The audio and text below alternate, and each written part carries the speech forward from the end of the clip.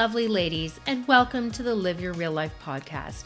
My name is Jennifer, and I'm here to chat with you about all things on how to achieve your goals while we navigate through this thing called life. I'm a woman who has reinvented herself more times than I can count to become the successful, yet sometimes imperfect and messy woman I am today. I've built a successful real estate business with my husband through learning some hard lessons, making difficult, not always right choices. I teach you the tried and true strategies on living your best life. We talk real talk about all things goal setting, time management, mindset, self-image, relationships, entrepreneurship, and more.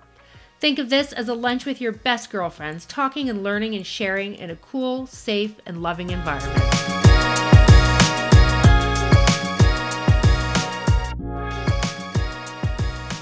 Hi, lovely ladies. I hope everyone had a wonderful holiday with friends and family. It's Boxing Day today here in Canada, and I always around this time of year start thinking about what I can do for the following year.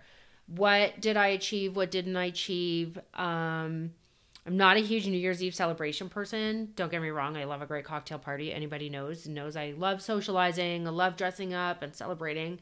But I don't love the expectation of New Year's Eve. So normally I just lay low, and I always find I sometimes have a better time. I've done the big parties and sometimes I get let down. So these days I just lay low. Maybe it's my age. I don't know. Maybe because for so many years I always had to work on New Year's Day. So I feel like that's also why I just stay home. That's sort of out of habit. But this year I'm staying home. And one thing I plan on doing between now and the new year is something that I usually do. I usually take stock of what I did the year before, what I didn't do, the goals I have, and what I want to accomplish in the following year. So not New Year's resolution, goal plan. Plan with measurable goals, action steps, and a time frame that you want to achieve the goal by. And I always write these goals down. So one thing I always say is take the time to reflect on the things that you maybe didn't get done for whatever reason. And this isn't an exercise to beat yourself up. That's not what this is about. It's about making a new plan for next year. Maybe your action steps that you were too big from last year and you gave up because you didn't see any success. Or maybe you decide you're going to have the same goal for next year, but you'll break the action steps down so you can celebrate your wins no matter how small they are in order to stay motivated.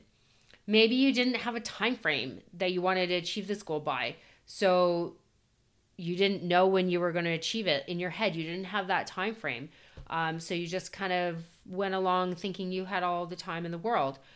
Maybe you didn't know where to start. Maybe you need someone to hold you accountable, or someone to help with motivation, or give you the confidence to keep moving. I've been there myself. Sometimes just having the goal on your own, you don't know where to start. But one thing I do also is I write down how my life would look if I achieved just one of my goals. So how would your life look if you achieved just one of your goals in 2022?